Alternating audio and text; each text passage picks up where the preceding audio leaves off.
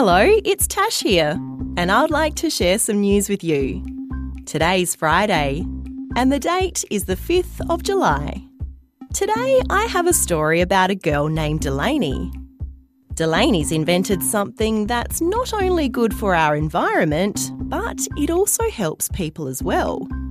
Delaney's been collecting things like used plastic bags and bubble wrap and using them to make plastic mats for people who might not have a bed to sleep on. It's always been kind of hard for me to see people who are sitting out on the streets and who are homeless, so I've just always found it so amazing and uplifting to just put a smile on their face, whether it's just saying hi to them or doing something like this and giving them mats. To make just one mat, around 700 used plastic bags are needed. They need to be cut into strips, tied to one another, and then weaved together to make a comfy mat. What a great idea! It just goes to show that something so little can not only make a big difference to the environment, but to people as well. Good on you, Delaney.